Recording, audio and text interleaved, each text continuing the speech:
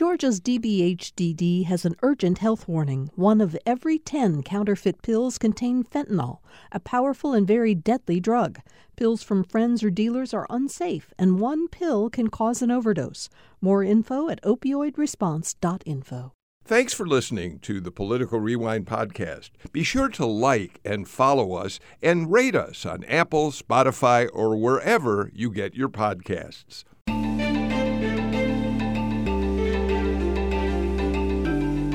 And so we come to the final September edition of Political Rewind, September 30th, 2022. The year is flying by. Election day is approaching very, very quickly. I'm Bill Nygut. Glad to have all of you with us. We have so much to talk about. I want to get right to our panel and begin the conversation. Jim Galloway is back with us, of course. He's my Friday partner on the show, former political columnist for the Atlanta Journal-Constitution, and a long-time observer and reporter on politics in Georgia. Hi, Jim. Thanks for being here.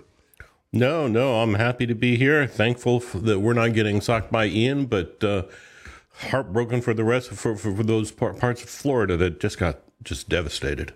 Yeah, it's astonishing to look at some of the images coming out of Florida. Karen Owen is back with us. Of course, she is a professor of political science at the University of West Georgia and also interim dean of University College at West Georgia. Karen, thanks for being here. Your schedule has become extraordinarily busy since you stepped in as interim dean, so we're always glad when you find time to be with us. Well, I appreciate the invitation, of course, and happy to join you this morning. And Matt Brown, who is a national reporter for the Washington Post, a democracy reporter. Matt, you tell me if I get this wrong, you cover voting rights, election security, civic engagement. You were a White House reporter for USA Today. And you've been paying close attention to things that are unfolding, not only in terms of the Trump investigations that are going on with the January 6th committee, with the Justice Department, but also what's happening here with the special grand jury. So we're very happy you could be with us, Matt. Yeah, thanks, Bill. Great to be here. And yes, that's a lot of the stuff that I've been covering this summer, as well as we turn toward the election, questions over the security of the election systems here in Georgia, who has the ability to vote, and how is Georgia's 2021 election law impacted voters and potentially changed the landscape of casting ballots in the state. Well, it's a real pleasure to have you here. I saved you for last, Margaret Coker, who I think our listeners know. You're the editor-in-chief of The Current, the non-profit digital news publication that covers all of the Georgia coast, but also news from across the state. And Margaret, I saved you for last because I want you to give us a quick update on how things are down there in Savannah right now, where you're based. We know that fortunately Ian seems to be skirting land down along the coast, but it is nevertheless stirring up the waters off the coast. How are you doing down there right now? Well, yeah, we've woken up here in downtown Savannah to actually dry skies and a little rain, which is a lot different than what we were expecting 36 hours ago. I think the brunt of the storm really impacted counties south of us. Camden County and St. Mary's we had some very dramatic photos of flooding, bridge closures there. Yesterday, of course, Camden County is where the East Coast's biggest naval submarine base is located as well, Kings Bay.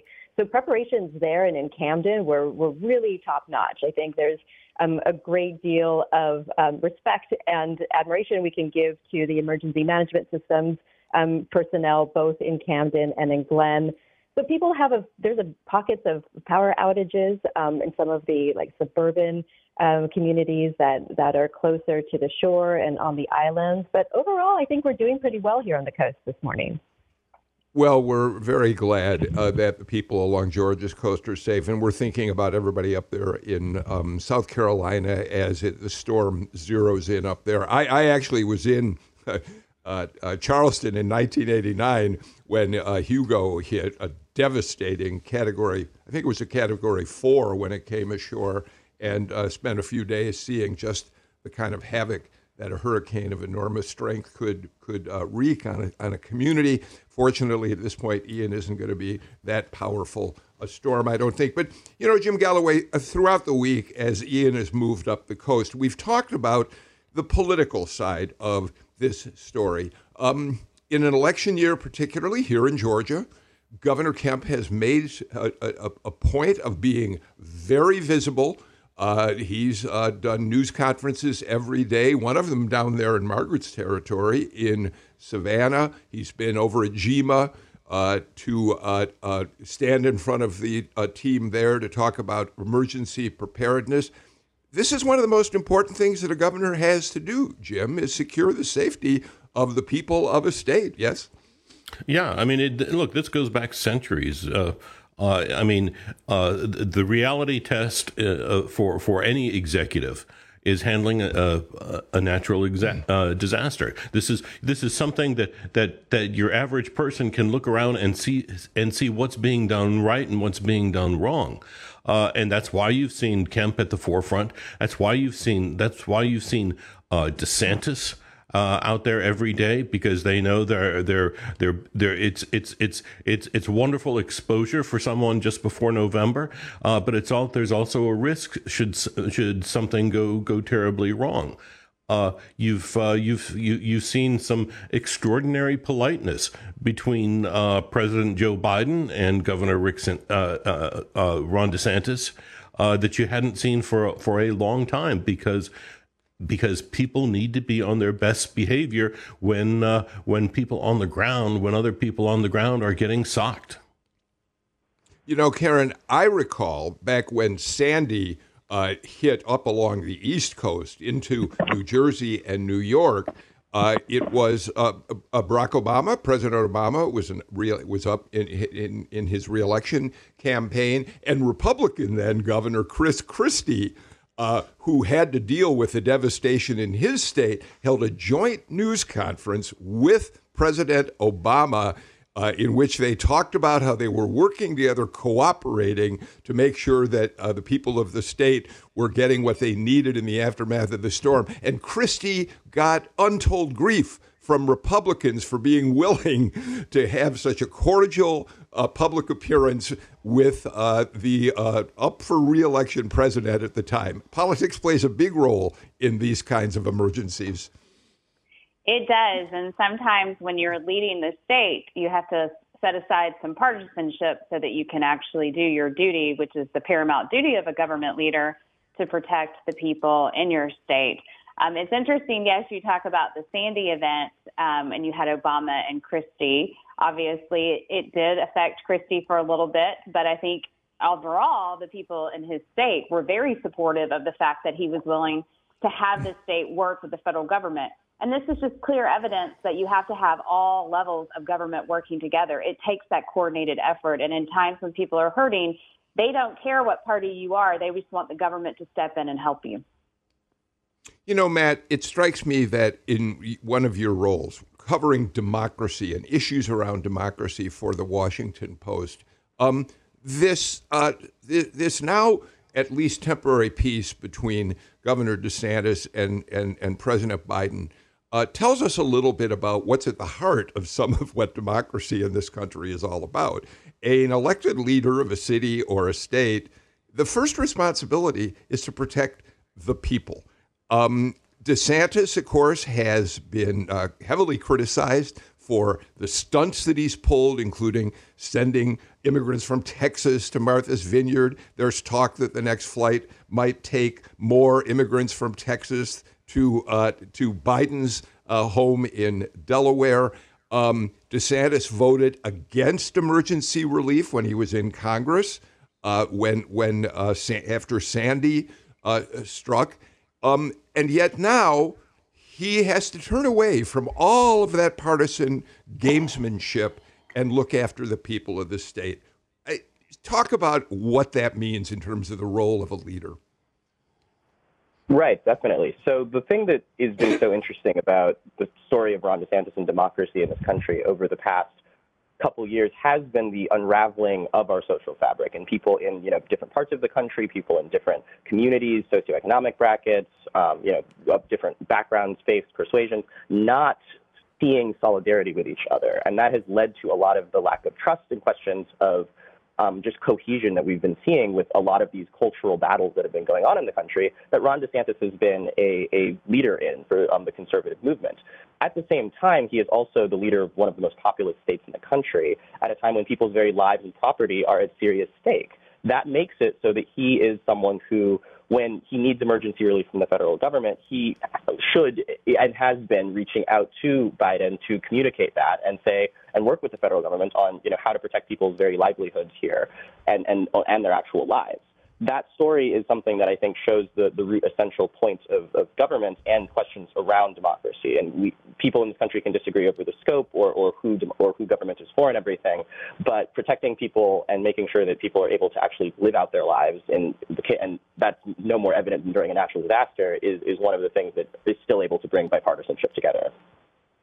Margaret, I've said on the show a number of times that, as much as I used to in my role as a political reporter, I used to love covering the White House and Capitol Hill, spending time up there covering the big stories up there. At a certain point, right around the turn of the 2000s, it began to occur to me that the real action was going on not in Washington, where gridlock had stopped anybody from making any progress on important issues. It was going on in state legislatures, in city councils, where there really were bipartisan efforts to work together to solve problems. Now, I think to some extent that's changed in the Georgia legislature. It's become more partisan than it used to be. And yet, at least at that level, there does seem to be some understanding that these elected officials work for the good of the people, not to advance their cultural issues. Right, and beyond elected officials, I'd say these are the days where we can all step back and look at the unsung heroes of government, which are our technocrats, our bureaucrats who come to work every day and put those plans into place that elected officials then sometimes sweep in and take credit for. I mean, emergency management personnel up and down the coast and at GEMA centrally have done an extraordinary amount of work over the last, I think 4 days in order to make sure that we're all safe. When Governor Kemp arrived in Savannah yesterday, it was a fairly low-key affair, especially considering the fact that when you look at the kind of stunts that Ron DeSantis pulls in Florida, Kemp could go two ways there. He could really make a splash and try to be, sort of up to his waders in floodwater, or he could have done what he did, which is sit in a closed conference room with those same technocrats and make sure that everybody had the resources that they needed in order to protect lives. So, yes, it's a time and place in America, I think, that we can all take a deep breath and realize that people can solve problems when they need to, and then it makes it even more, I think, off-putting and sort of nauseating when elected officials decide to play partisan cards instead of problem-solving in other times when political realities or political points are more urgent for them, I guess. But thankfully, we do have some adults in the room in Georgia, and we are muddling through this somehow. Jim? Yeah, and it's not just just Kemp and DeSantis and Joe Biden, but there was, if you were watching television closely, there was a thaw on places like CNN as well. Marco Rubio was on CNN, reflecting on the disaster. He hadn't been on there since I think March. Rick Scott, the senator from Florida, was also on CNN. These are two fellows who usually restrict their TV time to Fox News. And yet here they were, and of course CNN was happy to have them, just giving them an opportunity to send their messages to their Florida constituents. So it was a very interesting development in my world, I think. In the meantime, Karen, to take this back into the realm of partisan politics, the fact that Governor Kemp is getting so much attention that Ian has dominated the news cycles here in Georgia is not great news for the Abrams campaign, which right now really needs to pick up their momentum as they try to close what appears to be at least a small gap between her and Brian Kemp in the race. This is sort of a time where she is out of the headlines. Maybe that's all right if she's focusing on the get out the vote effort, but she isn't in the headlines right now. It is true, and we're 6 weeks from the election, so it is all hands, all feet on deck, right? Going full force to try to get your message out. And right now, Kemp is getting, free media. He's able to actually speak to people and show what he's doing in his leadership capacity in a situation that can be developing as a crisis, and then demonstrate what he's, can use the government to help those and prepare for those along the coast and talk through things. And she's going to have to utilize other ways to get her message out. And so I think it is showing clearly how is she messaging at a time like this? Is she focused on other specific policy areas, or is she also leaning into the conversation of how she would lead if such events arise if she was also governor? Matt, as long as we're talking about Abrams, given your perspective as a national reporter for the Post, how have you watched the Abrams campaign unfolding with what again is an apparent gap between her and Kemp? How do you think it's affected her national image? She had become such a star of the National Democratic Party after the 2018 election. She's raised more money than anybody else could possibly imagine wanting to raise for this campaign. But has it in some ways, do you think, blunted her reputation across the country? Stacey Abrams clearly came up with political insights for the Democratic Party that carried them through 2020 and have now been exported to states all across the country in terms of how you can engage with, voters who are not normally part of the political process, how you can engage with communities of color, and frankly, just how you can actually just even run just the, voter registration and turnout organization. All of that stuff has been stuff that I think a lot of progressive activists and Democratic Party strategists strongly credit Abrams with being the originator of it in the current Democratic Party.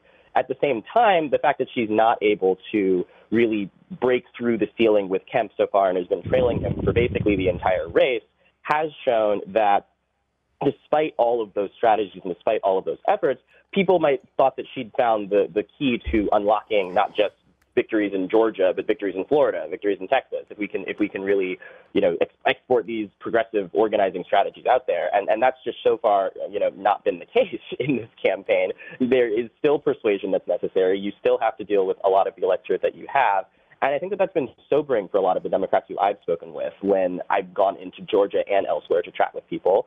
It's been a question over what is different about her message this year, what's different about the environment, and how can we really be more sober-minded about what we're able to achieve with some of the stuff that Stacey Abrams had as an insight, that you don't just need to put up the moderate white guy in a nominally red state. You can put up progressive candidates. You can put up a black pastor and still win. The question then is what are the limits of that and what else needs to be modulated? So I think there's a lot of soul searching going on in the Democratic coalition as they look at Stacey Abrams to see, well, what did we overshoot here? What did we get wrong in terms of the Stacey Abrams model? Well, of course, Margaret, Stacey Abrams could go on and win this race for governor. It is a very close contest. And I said on yesterday's show that I certainly think, certainly in the Georgia media, and I include myself in that, one of the issues that we've dealt with is how we perhaps overstated what a huge star Stacey Abrams had become, because she did find a formula in 2018 that brought her close to winning the governor's office and certainly led to Biden's victory here in 2020. But to some extent, we created expectations for her successes far beyond perhaps what were deserving at the time. And now we measure her negatively against those expectations. Well, definitely that national media conversation is not helpful to pursuing Stacey Abrams' strategies here in Georgia right now. It's like sports media when you hype up a team beyond what is, without any facts on the ground. That talking point and that storyline just sort of starts to generate its own realities as opposed to what's going on the ground, in this case, in Georgia politics. I think that there's still no dispute that Stacey Abrams' Get Out the Vote campaign formula is incredibly successful, which is why Republicans in the state of Georgia are trying to emulate it. So she still has this vanguard front-runner status. As in my journalism career, I've covered a lot of revolutions overseas and democracies in crisis. And one of the things that I think just is very applicable here to Georgia right now is that emotion can only take you so far. You can have a very committed group of people wanting change. And again, it doesn't matter if we're talking about the Democratic Party or the Republican Party right now, but beyond emotion, you need both a ground game and then you need structural change. And I think one of the frustrations in the Abrams camp right now is probably that the structural changes that they need to push over 50% and win an election haven't come to fruition in Georgia. And of course, the biggest grievance is the new voting rights law in Georgia and how that allegedly keeps people from the polls or dampens out voter turnout when it comes to election day. But let's go back and say that we actually don't know who's going to win the governor's race. That, again, most of the polls trending with Kemp in the lead still have margins of error that make this a very close race. Some might say that it's as close a race as the Braves Mets right now in the National League Division Series that is about to happen this weekend. Karen, speaking of getting out the vote, you told us before the show on campus, Kelly Loeffler, who, of course, since losing her race for the U.S. Senate to Raphael Warnock, has gone on to found a new organization in which she is trying to emulate the voter identification and turnout model that Fair Fight was so successful at doing in 2018. Yes, since school return, students return to campus, we've had a lot of groups reach out because they do want to engage college students, get them registered to vote and mobilize. And Senator Loeffler is one of those with her new organization, Greater Georgia, wanting to come over and really speak to 18 to 22-year-olds about their engagement in the political process, getting them registered to vote. And you're right, it is clear that she organized this group in order to kind of do exactly what the Abrams group had done, the Fair Fight, and mobilize and energize young people and find voters who had not been registered to vote and bring them into the system. I think, with the governor's race and any of, the Senate contests we look at, 2022 is very different than 2018 as far as issues and candidacies. We may have similar, we have same people, but in 2018, it was an open gubernatorial election. Both candidates were having to actually tell the voters who they were. Governor Kemp has 4 years now incumbency to actually, voters can judge on what he did. And Abrams, she's not reintroducing herself really to the voters. People know who she is. It's now all about turnout and mobilization and getting people excited. What message can energize them? And I think that's where in these last 6 weeks, we're going to see that ground game from all the candidates. How can they really reach voters and get them to turn out? Because going back to the point on these organizations getting new voters in the system, if you've never voted, there's anxiety to that. What does it look like? How do I go? How do I get my ballot? How do I stand in line? What's going to be happening? You really have to overcome some of that to really get excited and go vote.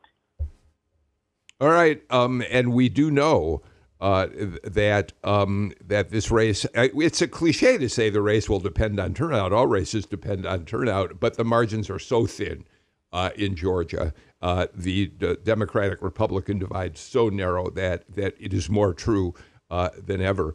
We promised on the show yesterday. Yesterday we took a look at the ad campaign, the war going on between Warnock and Walker right now, and we said we wanted to just duck into the gubernatorial ad campaigns that are out there right now. So I'd like to do that for the next couple of minutes, as long as we're talking about the governor's race.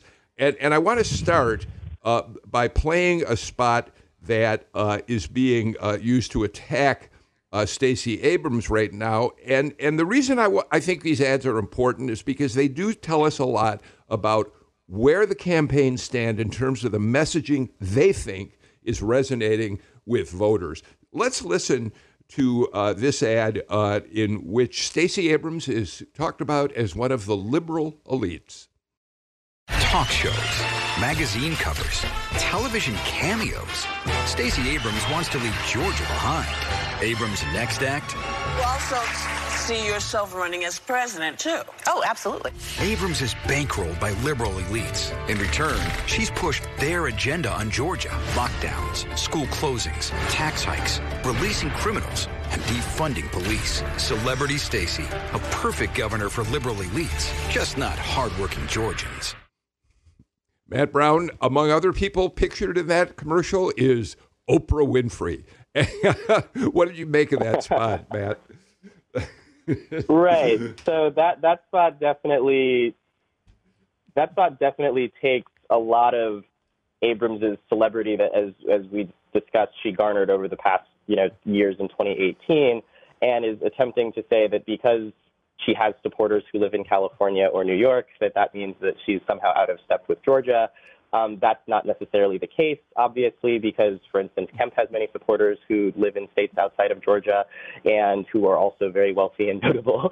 So the question around the ad is really trying to tie Stacey Abrams and the fact that she was so noted in national media, including my own outlet, that she was praised for the work that she did in terms of organizing people, and using that as a cudgel against her by saying that because that she entertained potentially becoming Joe Biden's vice president, or that because she talked about issues coming outside of Georgia or exporting her model to other states, that means that she doesn't care about Georgians anymore. That's not necessarily the case. Obviously, she's still mostly focused and primarily focused on Georgia and trying to be the state's governor. But it's a line of attack, and tying her to other famous black celebrities is a way that Kemp can attempt to show that she's somehow not aligned with Georgia.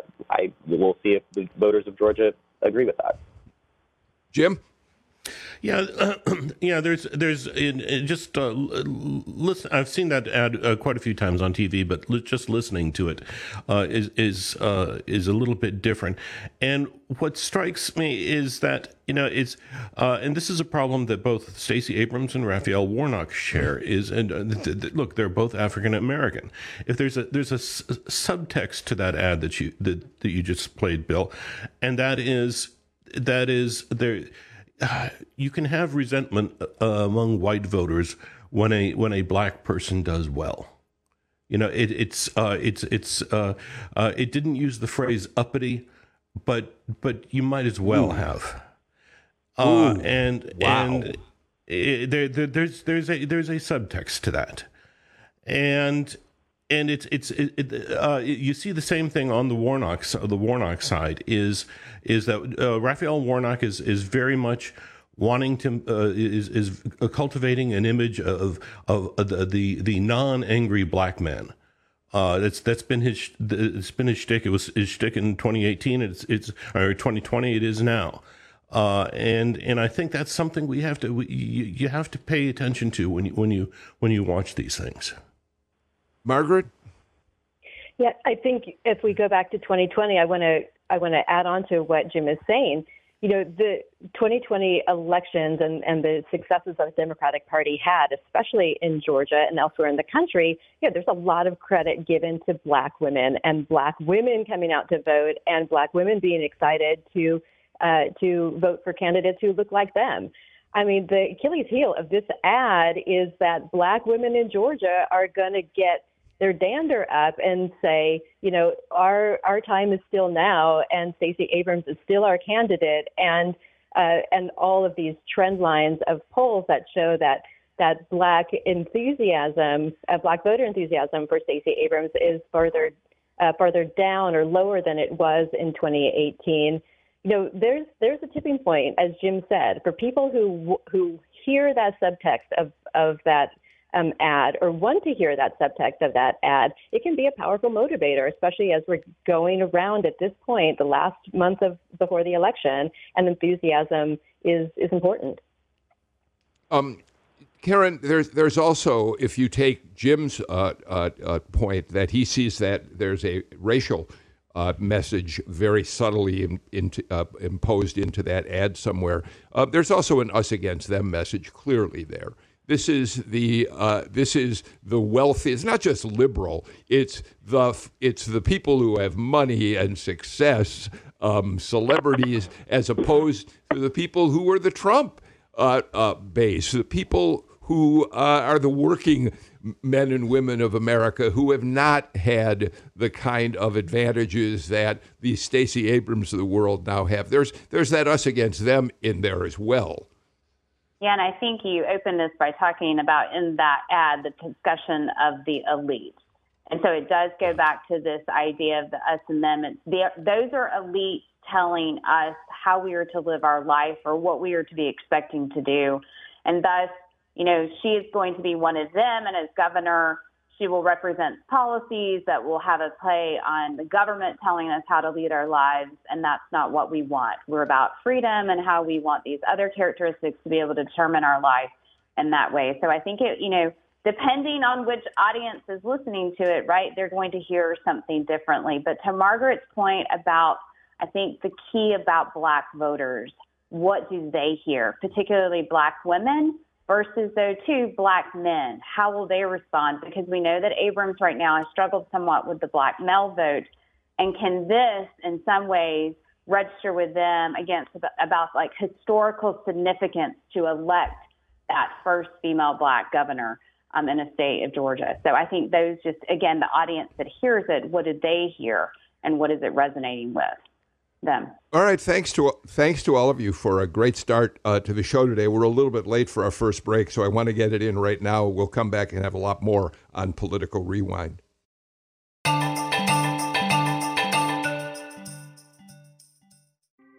Thanks for listening to Political Rewind. If you like this show, you'll also like Georgia Today. It's a daily podcast from GPB News, bringing you compelling stories and in-depth reporting that you won't hear anywhere else. Join me, Peter Biello, for this quick and convenient way to get the best of GPB News' extensive coverage of the topics that matter to you, delivered directly to your device every weekday afternoon.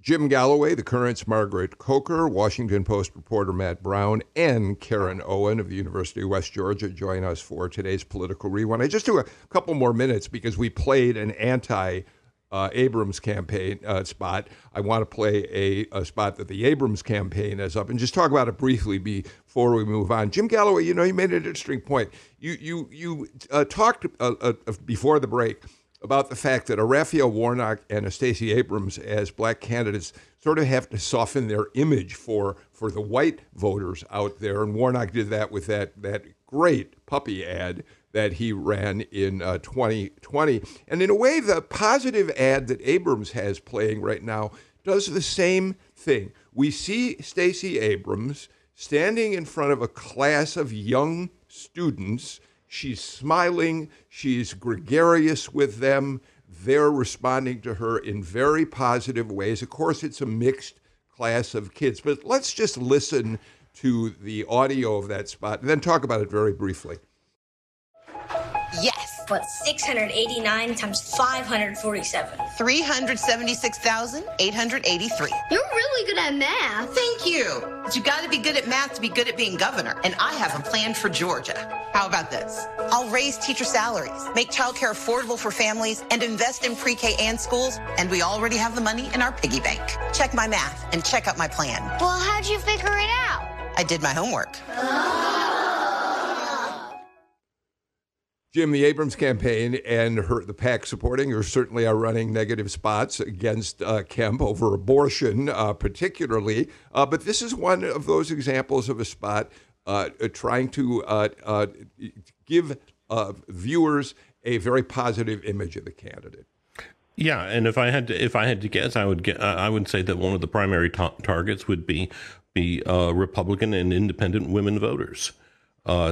Anytime you go to a class, you're in a classroom with kids. I think that's your primary target.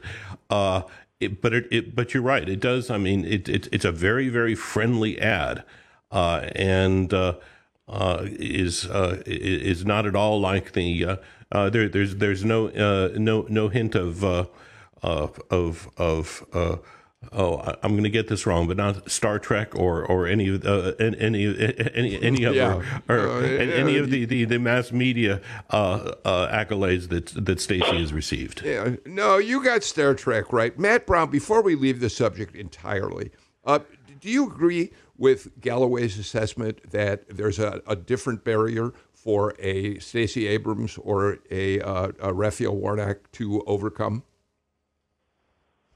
Yes, I mean, I think that that's a clear thing that is just obvious as the state of black candidates in this country since Reconstruction has been that white majorities of the population have not been willing to vote for them. And we're in a, positive new era where multiracial coalitions of people are actually in states like Georgia, which are very diverse, one of the most diverse in the country, are actually willing to elect black candidates now. So we're in a bit of uncharted water here, to be honest, in the history of the country, of even having slivers of the white population being willing to back a black candidate in this way. But that still means that it should be noted that no one is expecting in a presidential election year or in a governor's race anywhere in the country for a Democratic candidate, especially let alone a candidate of color, to win the white vote.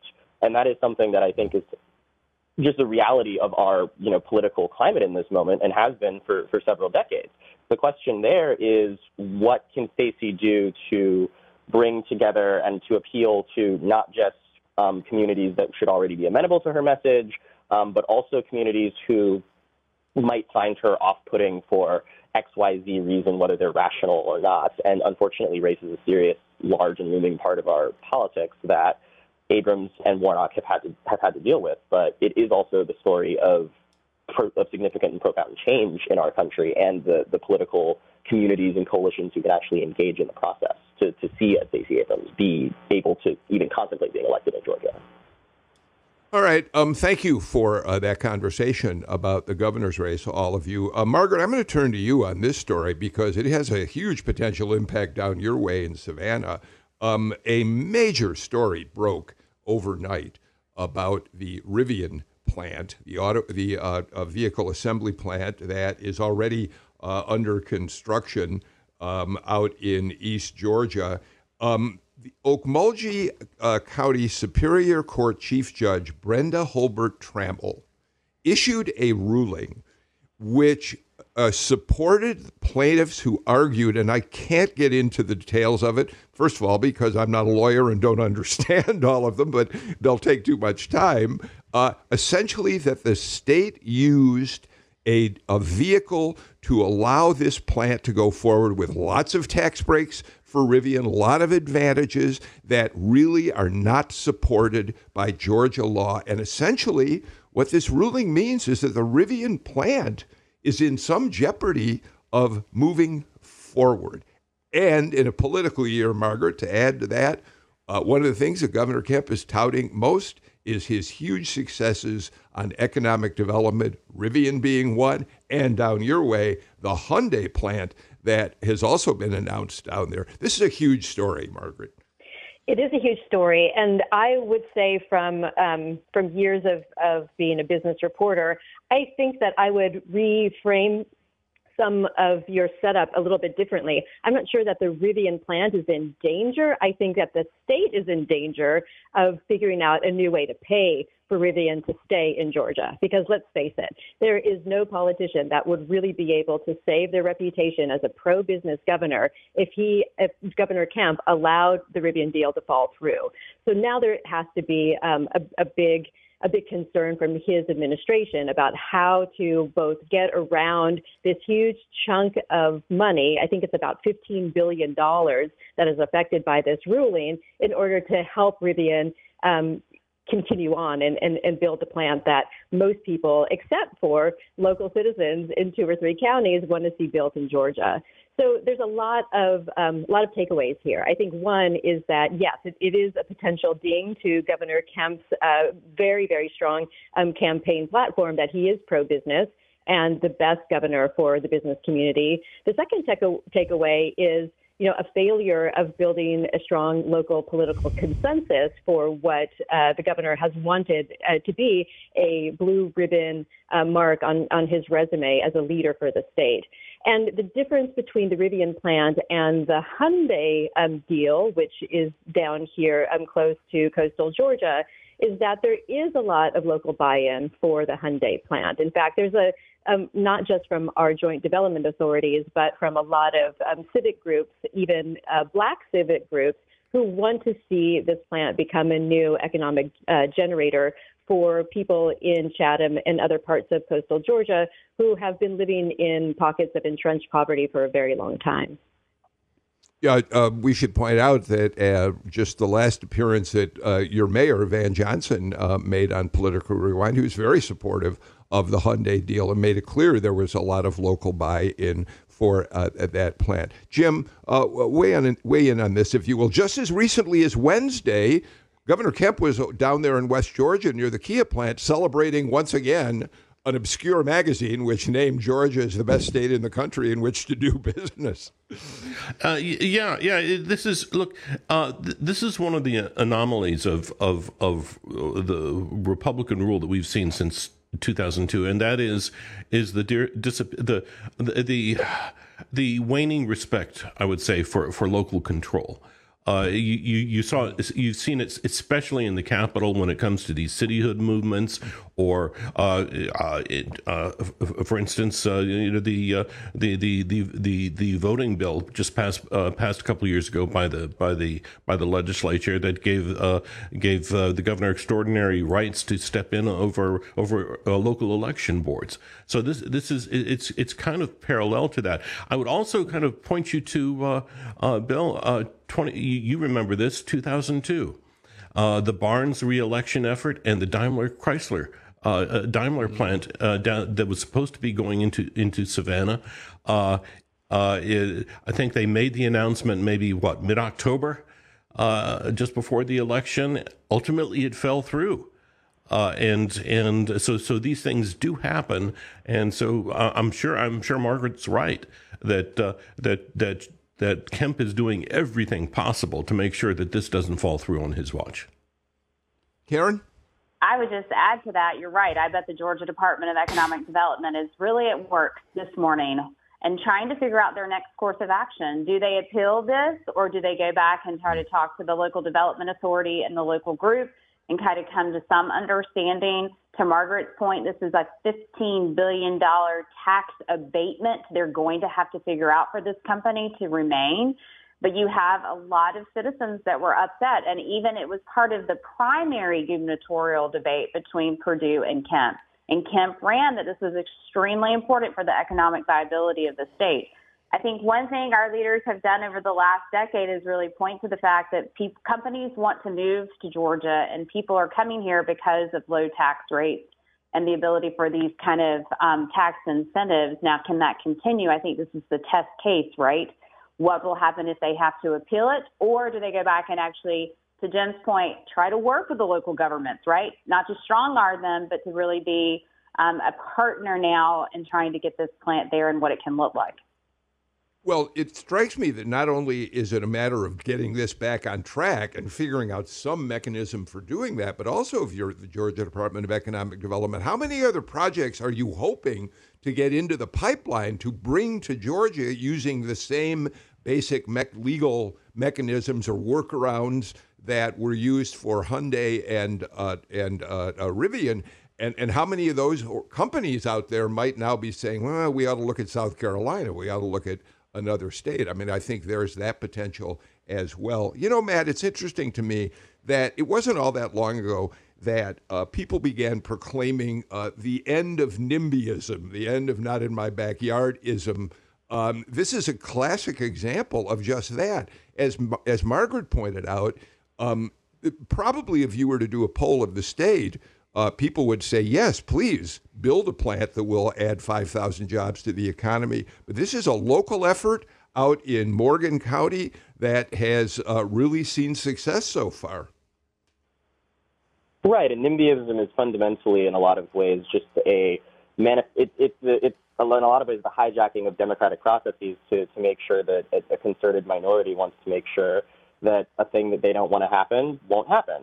And in this case, we've seen that in Morgan County here, where even a governor who's ostensibly saying that he's one of the most pro-business governors in the country can't actually get the project through. And I think that underscores both a bit of a house of cards that Kemp is dealing with here in terms of state versus local control of a lot of these issues, but then also questions around how actually will this money be then distributed? How will the prosperity of this be allocated once it's actually in place? And how are communities going to engage with the plant, with the business, with the state government on these issues? And that issue is not something that's going to go away necessarily just because the state was able to figure out a certain mechanism for being able to shoehorn this through at first. And unless there's some fundamental changes to the laws around, for instance, NIMBYism and the mechanisms that make it possible in a lot of parts of the state, then those relationships aren't going to go away. And even if you do change those relationships, you're still going to have people in local places saying that, sure, a poll of the entire state might say that this is a good thing for the state, but I live here and I have opinions and I'm going to, express my civic engagement and my right to make my voice heard here in both, ways civic and legal, as we've seen here. Margaret, which all goes to what you started us off in terms of this part of the conversation, local communities, in this case, really making their impact felt, and the state apparently, unlike out down in the Savannah area, failed to get the buy-in that might have made all of this go away in the first place. It'll be interesting to try to unpack that in the weeks ahead. I've seen very little reporting on that part of this story. Yeah, and again, here for the future Rivian plant, I'll say that it is really another successful example of bipartisanship. I mean, Savannah is a majority black city with a majority black city council, and we figured out how to deal with both a Republican governor and neighboring counties to bring about a deal that is going to hopefully benefit a diverse group of people, not one group of people. And yes, I mean, the Bryan County site is absolutely empty of a population. It has been well planned in advance in terms of the state buying up the property to lure a Fortune 500 company to U.S. and to Georgia specifically here. It also dovetails in with President Biden and the Biden administration's, green energy goals. So Rivian and Hyundai and its Kia subsidiary are going to be immensely, I think, impacted by the tax breaks and the tax credits that a Democratic president has had for America. Okay, we got to get to our final break of the show right now. We'll come back with more on Political Rewind.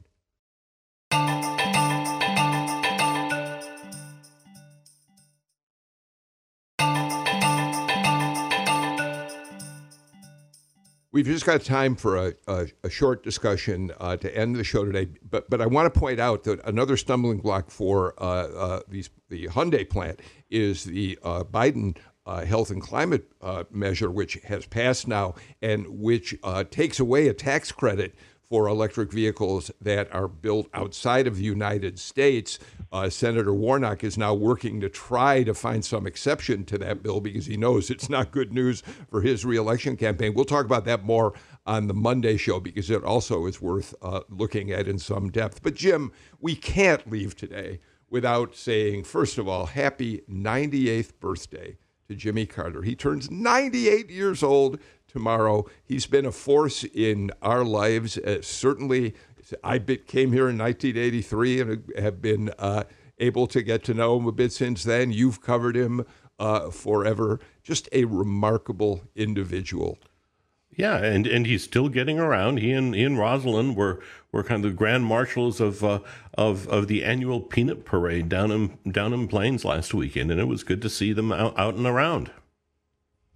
Matt Brown, because it connects to your beat, it's interesting that the Carter Center, which is celebrating its 40th anniversary right now, has now gotten involved after monitoring elections around the world, more deeply involved in monitoring elections here in Georgia. And they've now started this project here to get candidates in Georgia to sign a pledge that they will respect the integrity of the election. Ironic, isn't it, that an effort that used to be global is now focusing on Georgia and concerns about election integrity here? Right, definitely. Matt, the Carter Center is obviously a premier organization in promoting democracy around the world, and it's a bit ironic that they're now coordinating these efforts back in their home state here. It shows both the issues that states like Georgia have always faced with democracy, but then also questions around how to expand this and ensure this up in a moment when you have candidates like former President Donald Trump questioning the very integrity of Georgia's election systems and the very validity of his loss here, which has been verified by multiple organizations. It's interesting to see that they've also gone to organizations like Stacey Abrams to talk to her about the 2018 defeat that she had there, and going through basically what were the questions around that and like how is that different from what Trump supporters, for instance, are saying in the moment. It really does show how fragile democracy is and how much we need to have trust in the system to make it all possible. Karen and Margaret, each of you, a quick comment about Jimmy Carter. Well, first, happy birthday, President Carter. And I will say that just to kind of lean into the fact of the Carter Center, my first obviously understood that he was president when I was in school, but actually understanding President Carter, when I read his book, Turning Point, and his first election to the state Senate here in Georgia, and that whole election and his legal challenge of things, really is fascinating to understand his hope and desires of protection of democracy and participation by all involved in the system. So if you haven't read Turning Point, it's a great book to read. And then lastly, I will just say I am so appreciative that a few years ago I got to take my family to meet him and Mrs. Carter during a Sunday school session, and that was just life-changing that we were that close to the president. So happy birthday. I understand how that goes. Margaret? I will say Jimmy Carter, as a charter member of Georgia Conservancy, having the state really respect and enshrine into law the sanctity of our natural landscape. It's also helped now, 50 years on, it's helped us withstand this hurricane. Our salt marshes and our undeveloped barrier islands means that they were there to do what they're supposed to do, which is absorb storm surge and keep humans and other animals safe from harm. So thank you, Jimmy Carter. We really do wish President Carter all of the best on the 98th birthday and for being such a remarkable example. It's a cliche to talk about what an extraordinary post-presidential run he's had, but it's a cliche that contains within it an enormous amount of truth, not only on the democracy front, but the public health effort that the Carter Center has made has been remarkable as well. They have virtually wiped out a devastating disease, guinea worm, through their efforts, and they need to be commended for that work and other public health projects they're taking on globally. We're completely out of time for today's show. I just have enough time to thank the panel for being with us today. Margaret Coker, Jim Galloway, Karen Owen, Matt Brown. What a great conversation to end September. We'll see you next week on October 3rd. I'm Bill Nigut. Take care. Stay healthy, everybody. Bye-bye.